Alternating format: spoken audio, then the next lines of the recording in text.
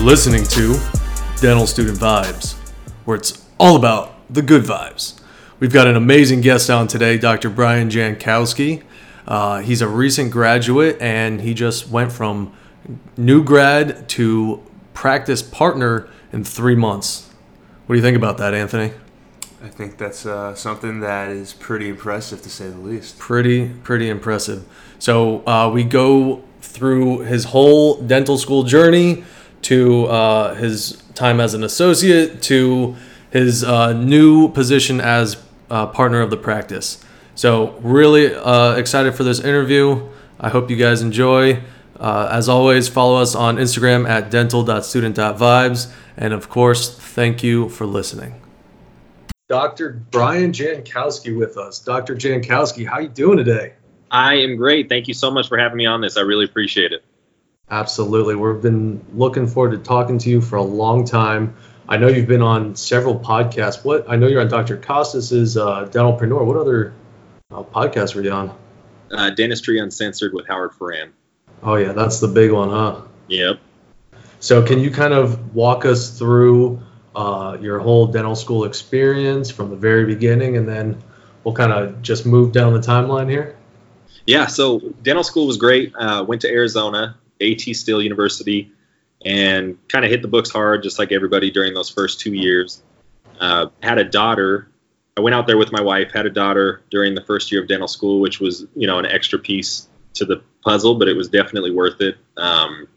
Started going, got to third year, and I was just ready to hit the ground running, and it just picked up a little bit slower than I anticipated. A lot of cleanings and things like that, but it was still useful just to kind of get used to the patient and how to move around the chair and things like that. But I actually had a real long talk with my wife. I considered stepping out and going back to college coaching, and I wanted to pursue college coaching. She convinced me not to do that, which was definitely for the best. Right. Then finished up, and fortunately had a really great experience and good teachers and mentors along the way that really pushed me and put me in a position where I feel comfortable day one coming out of dental school and practicing in a private practice. Right. So let's dive deeper into your dental school experience. So you said that you really started to buckle down third year. What did you start to look into? Were you really focused on clinical? Did you start looking at best business practices? Yeah, no, that's a great question. So third year, what I mean by buckle down is since we finally started being in clinic more, we get a taste of it in our second year, but you really start being in clinic your third year. So I really knew that was what I needed to focus on to be able to be ready day one coming out of dental school, so I could feel confident and comfortable not pursuing a specialty. And I know that a lot of people, and I think the GPRs and AGDs and specialties are great, right. But my goal was to be prepared enough not to truly feel like I needed one. I think everyone can benefit from them, including myself. But and then I actually started looking at business models and things like that.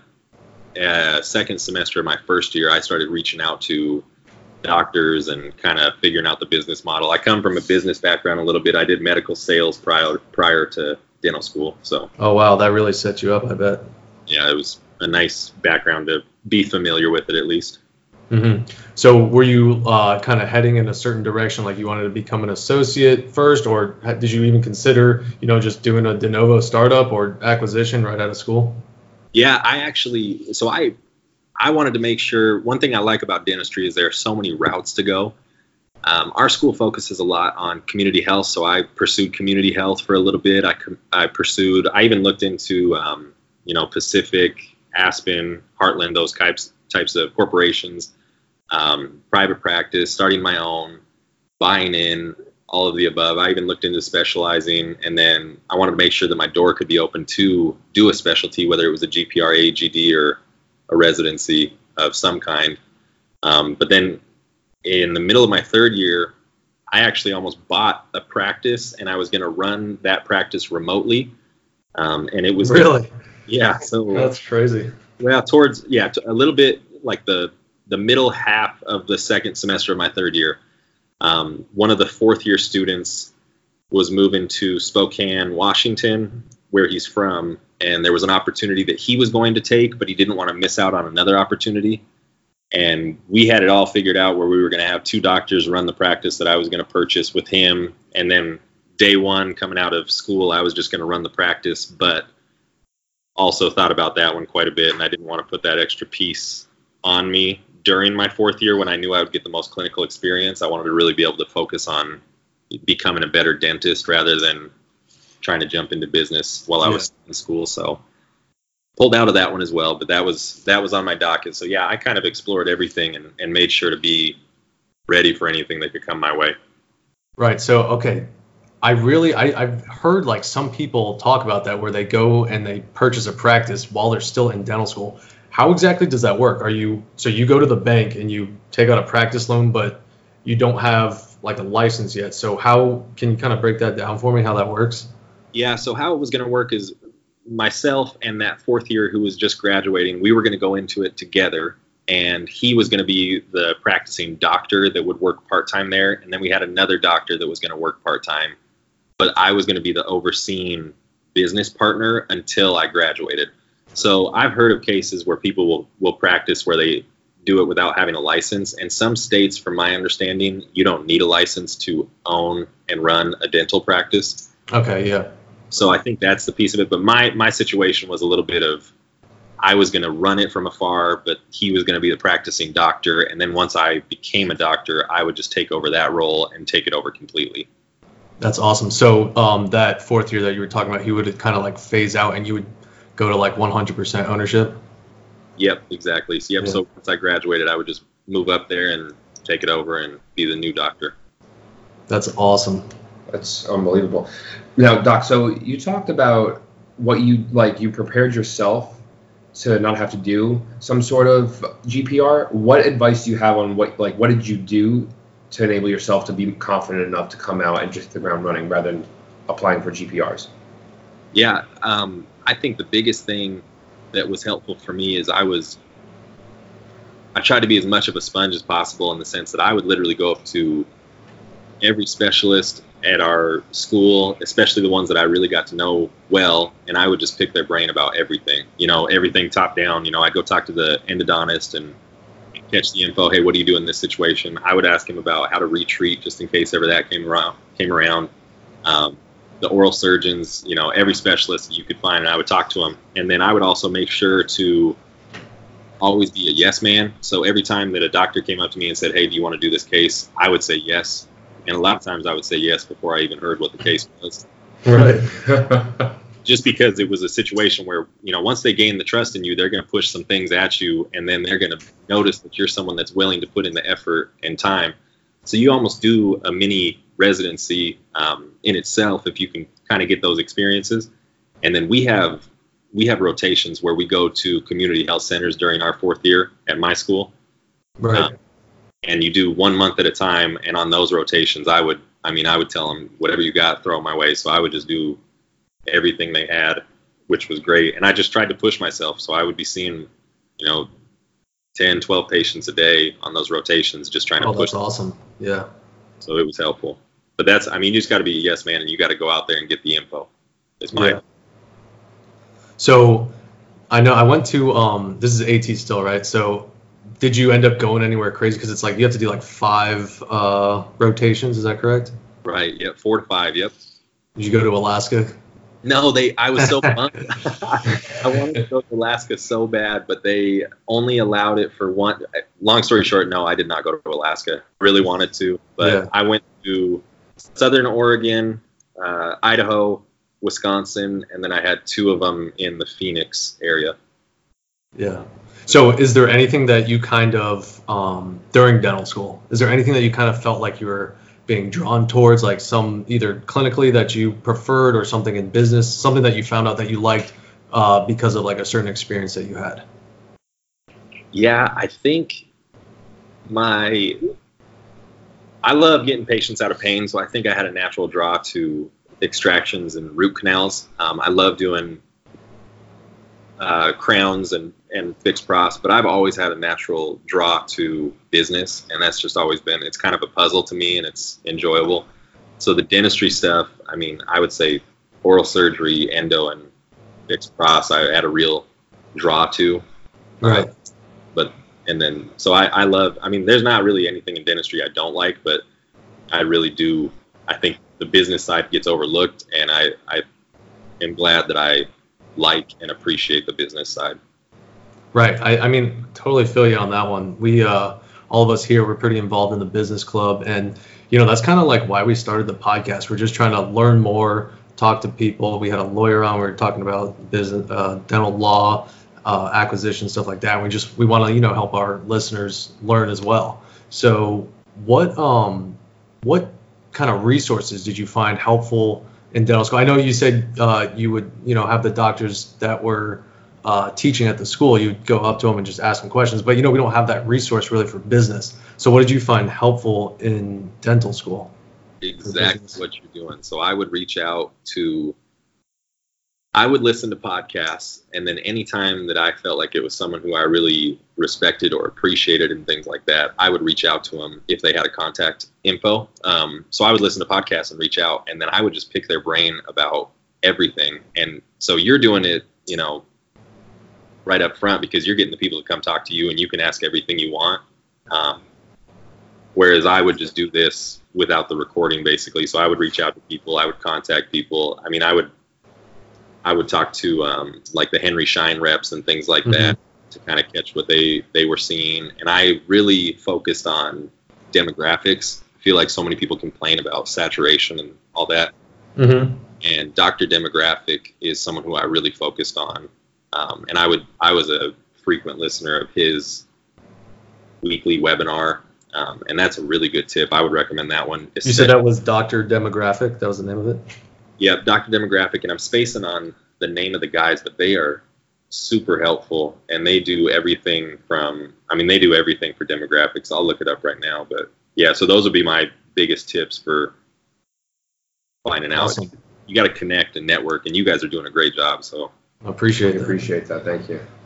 All right, so did you ever really so did you start planning out your practice while you were in school? I'm assuming that of course you thought about, did you think about, what you would use for marketing, what you would use for your business systems? Did you kind of outline it all while you were in school, or did you kind of wait until after you got your license? I looked into everything. I was looking into stuff real early on too, but I also knew that trends were going to change. But yeah, I looked into planning out. I would listen to podcasts and they would talk about just maximizing your space and making sure that the table's also a drawer, so you don't have to have two separate things to get in the way. So you can shrink the building, right. Those kinds of things, marketing, how to keep patients, how to get patients, and how to have them stay happy and things like that.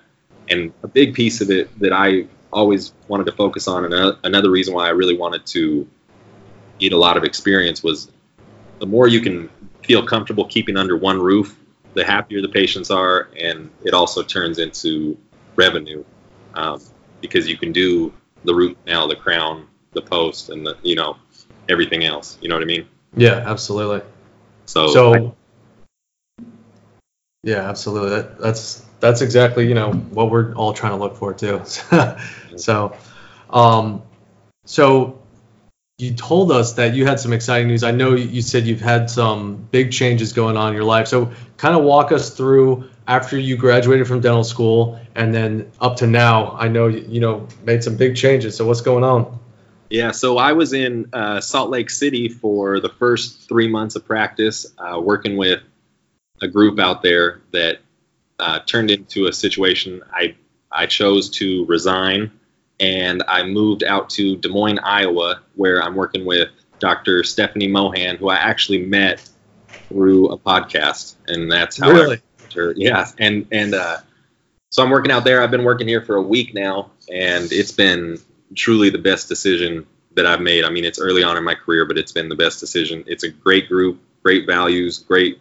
Her business aspect on everything is so much higher than a lot of people that I speak with, and the team is just unbelievable. So, and it fit all my check boxes for what I'm looking for in a practice and location and everything else. Okay, so what are you looking for in a practice?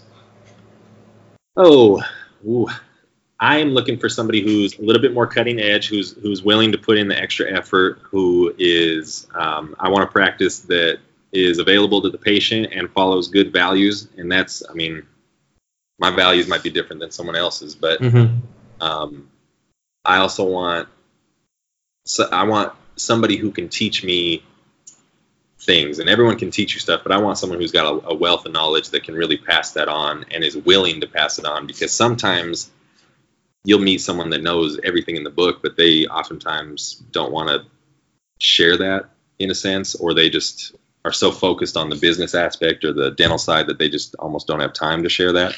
Right. So I want someone who can truly mentor me, but also cut me loose a little bit and let me get in the fire, because that's the quickest way to learn, I feel, is if you just get thrown in the fire. But mentor was big to me. Good financial opportunity, good place to raise a family. I mean, there were a lot of check boxes that I had.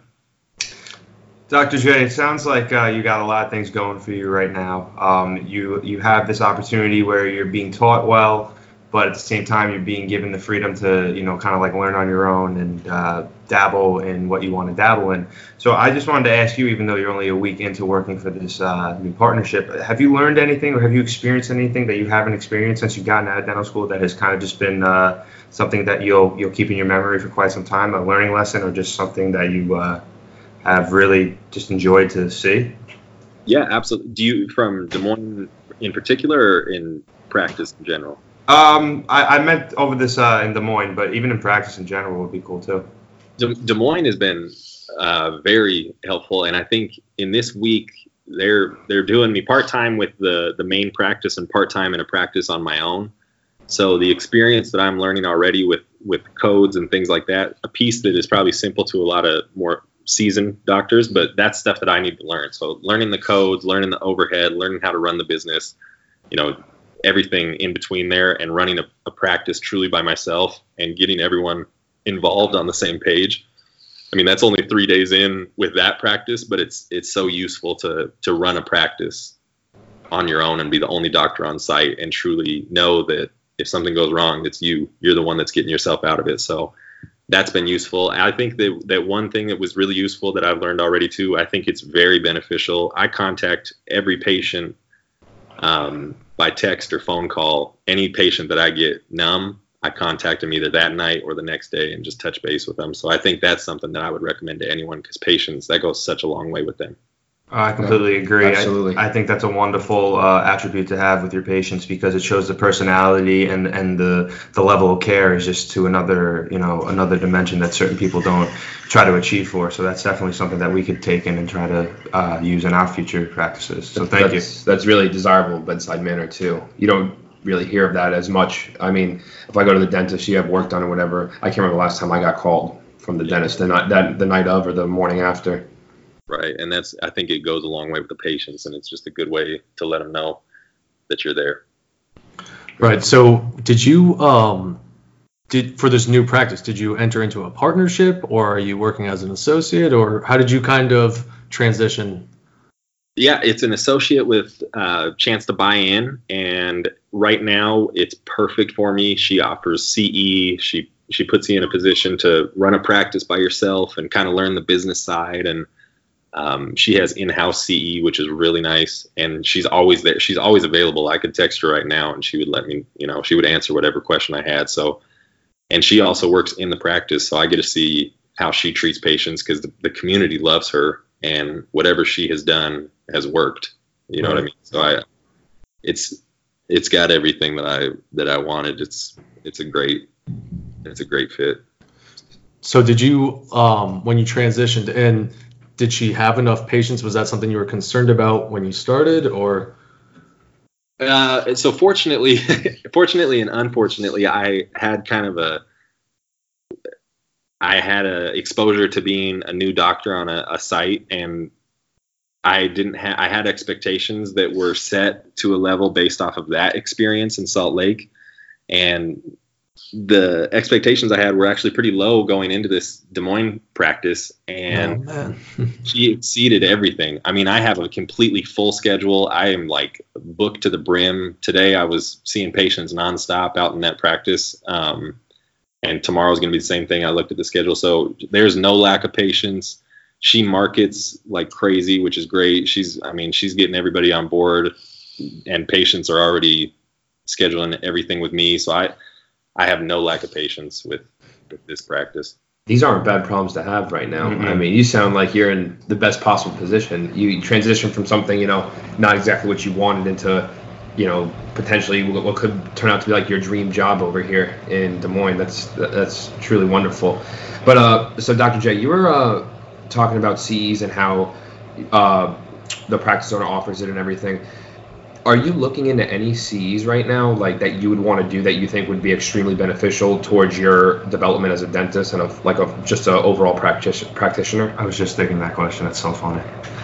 Yeah, it's a question that everybody thinks about, but I think that every CE course is beneficial in its own way. If I had to say which ones I'm after right now, it would be implants. I want to get a lot better at implants so I can really offer so much more to my patients. Everything from dentures over implants to just single unit implants and things like that. So that's the one I'm going after very soon, and that's the one I'll pursue. But I mean, occlusion's a good one, and it depends on what you're really interested in. And you all will notice that too once you get going, which ones you really want to get better at or which pieces you feel lacking, and that's the ones that you'll pursue. But I think implants is the one I'll go after right now.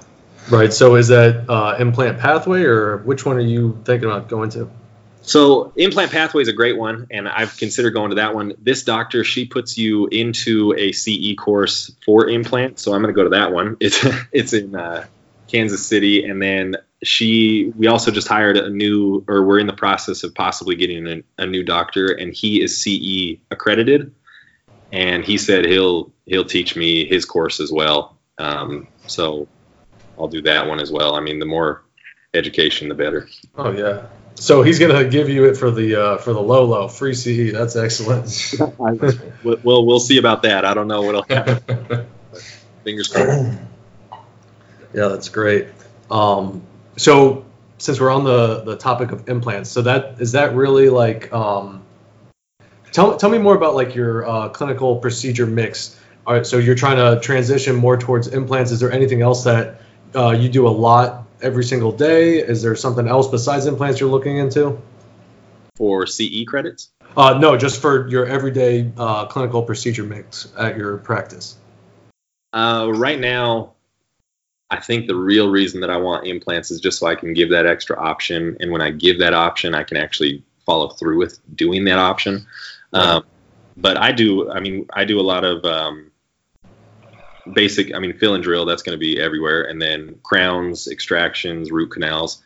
So, and everything in between. Removable pros is here and there. It's not as frequent. And I think that has a lot to do with people wanting fixed dentures now. Right. So I think that's the real piece of the pie that I'm missing out on right now. And I know I need to get better at everything. And I'm not saying I'm like this wizard of dentistry, because I'm not. But I do know that implants would be a helpful piece for me to be able to throw in with everything else. Right. So, because we all just, we're in RPD right now, the class. So how do you feel about doing removable? Like, do you feel confident doing it in practice, or? Yeah, I really do like removable. And I think it's such a nice, there are a couple things I like about it. I like that you get to know the patient a little bit more because you're sitting down next to them and you're able to chat to them, because so much of it is outside of the mouth. And then I think it's nice because the before and afters are life-changing to the patient. Yeah. The issue I have with removable is it's not always comfortable for the patient, and they're always, especially full dentures and full lower dentures, they're just never really happy with them. And I think that's why I want to be able to give them kind of the Cadillac version of the denture, because I don't want them to leave unhappy, you know what I mean? And I don't want them to have to spend more money later, waste money long term. But yeah.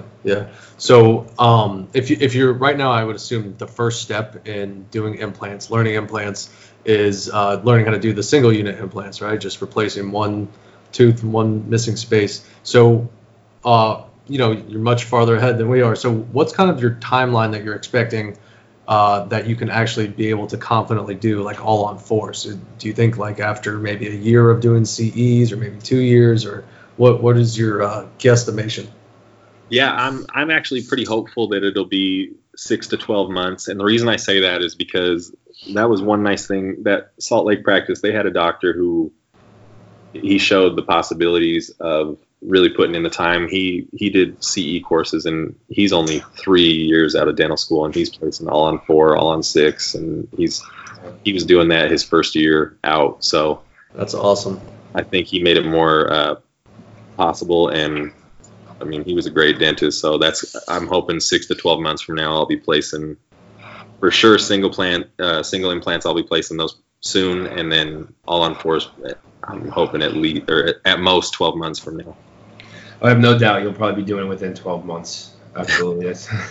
That is cool. How long do these CE courses typically take? Is there a time frame for these? They can be weekend courses. I know that Implant Pathways, I don't remember how many days that is, but I know they hit it pretty hard when you go to that course. But oftentimes they're weekend courses, but there can be phases. So you'll have like the first phase, it's a weekend, and then phase 2 when you learn about this portion, phase 3. So it can be spread out over a few weekends. And I think you can go to week-long courses, but that's more of a commitment in my opinion. But some of those courses are really good too. Right. So we're at a perio meeting yesterday, and we met with Dr. Russo, who does he's on the board of trustees for like the Southeastern District for Periodontology. Yeah, for periodontology. And he was talking about doing the X-Guide implants. Have you heard about that? I have not heard of that one. What is that?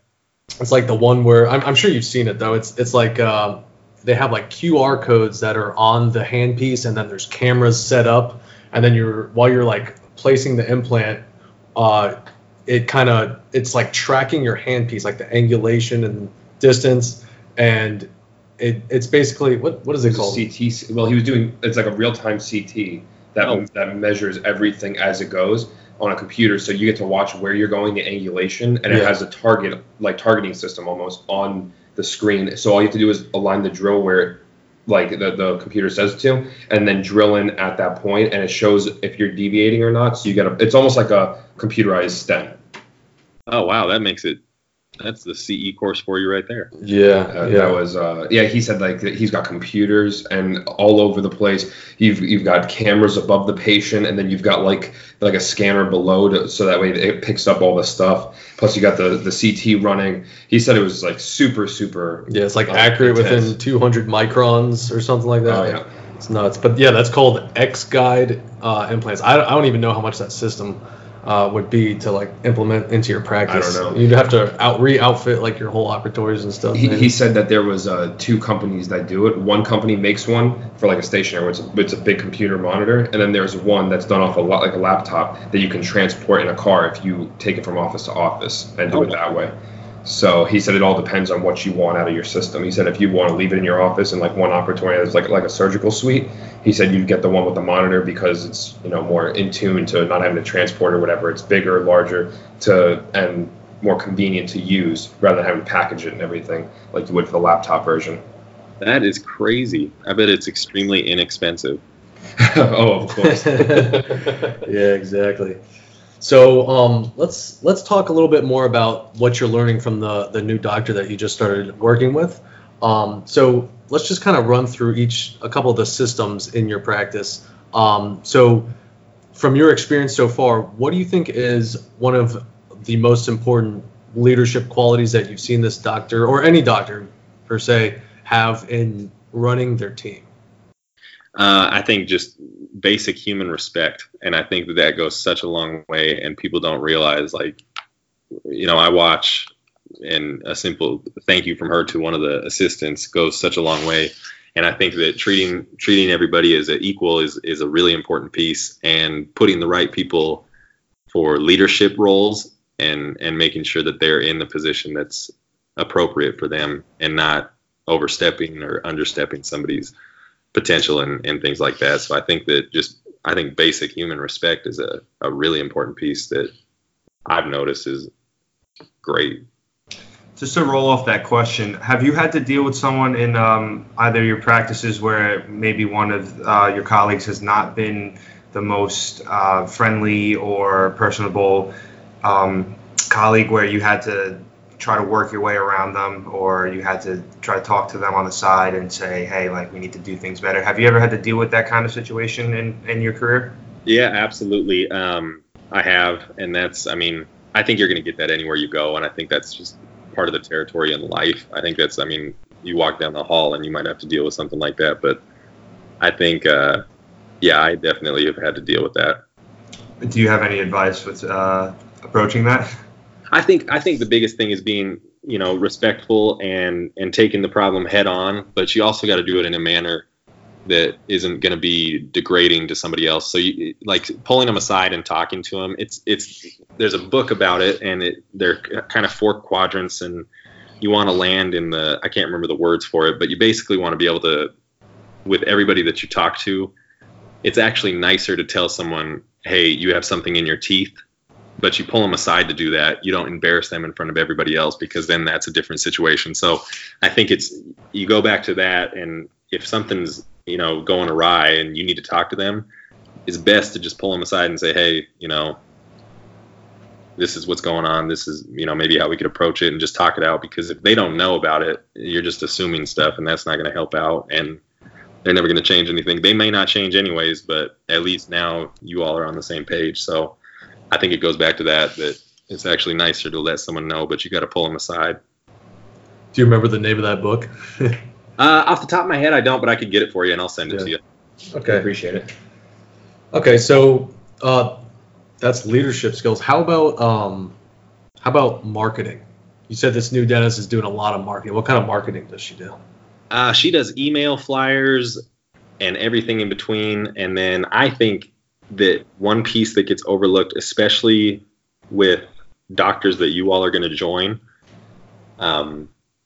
I think that social media is such a big thing that people don't tap into as much as they should. And I think that it's a really nice thing for younger dentists coming into it to really get going with their social media presence, because if you can have a good presence on that, that's how people will find you, and that's how they're going to start coming to you and tell their friends about it. You know, if you have a presence, that's what they want to be a part of too. And I think that if you can get good reviews online, that's a huge piece. If you can, you know, show up first when someone searches dentist in my area. So those are the things that I feel are most important, especially for new dentists coming out. And that's why I really started my social media presence. I think that there's such a big piece of patients that can be found that way.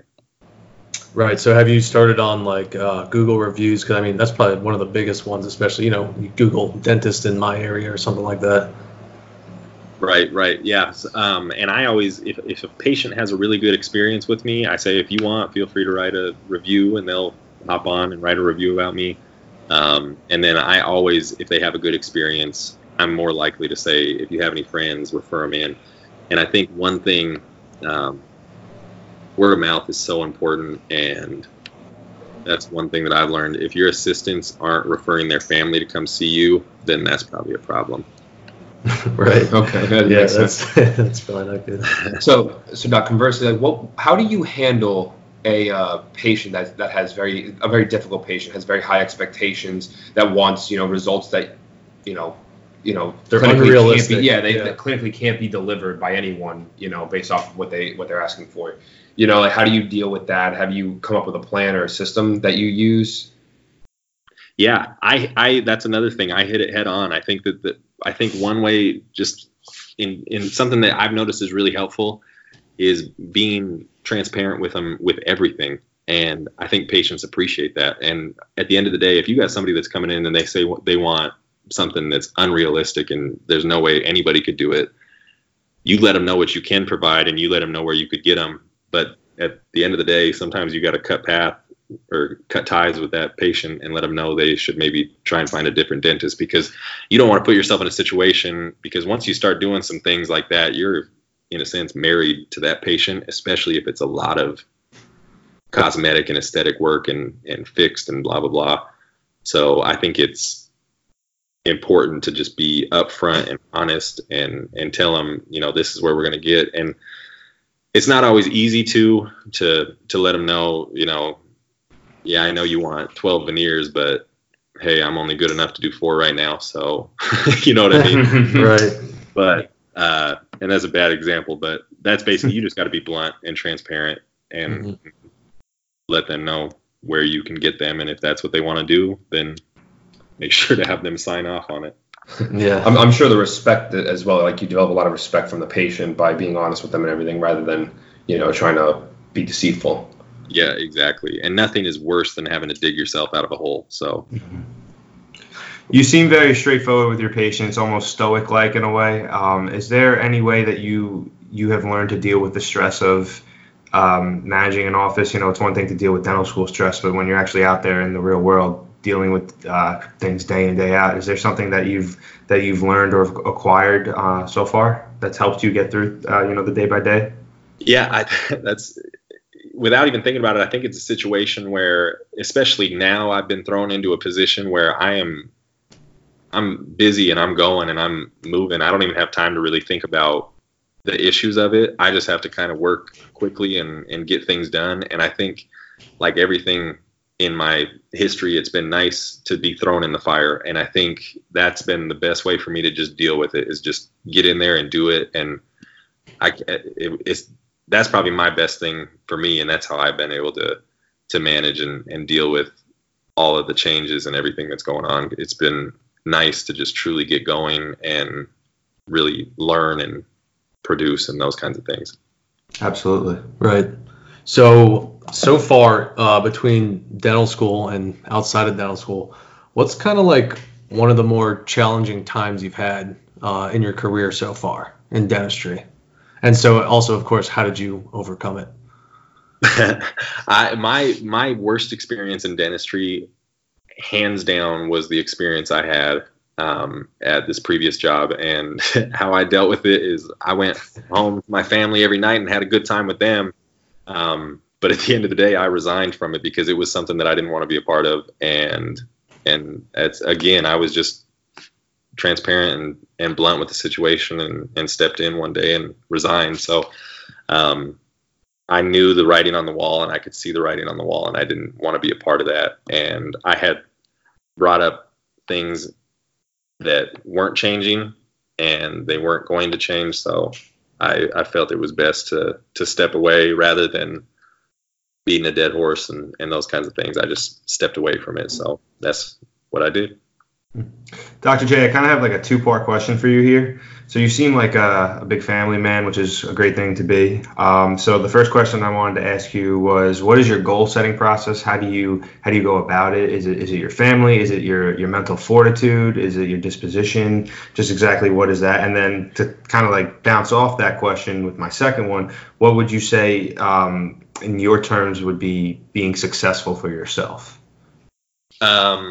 Yeah, those are good questions. I base everything I do off of my family, and they always come first. And I let people I interviewed with, I let them know that up front too. I said that's my number one. So everything I do is based off of them.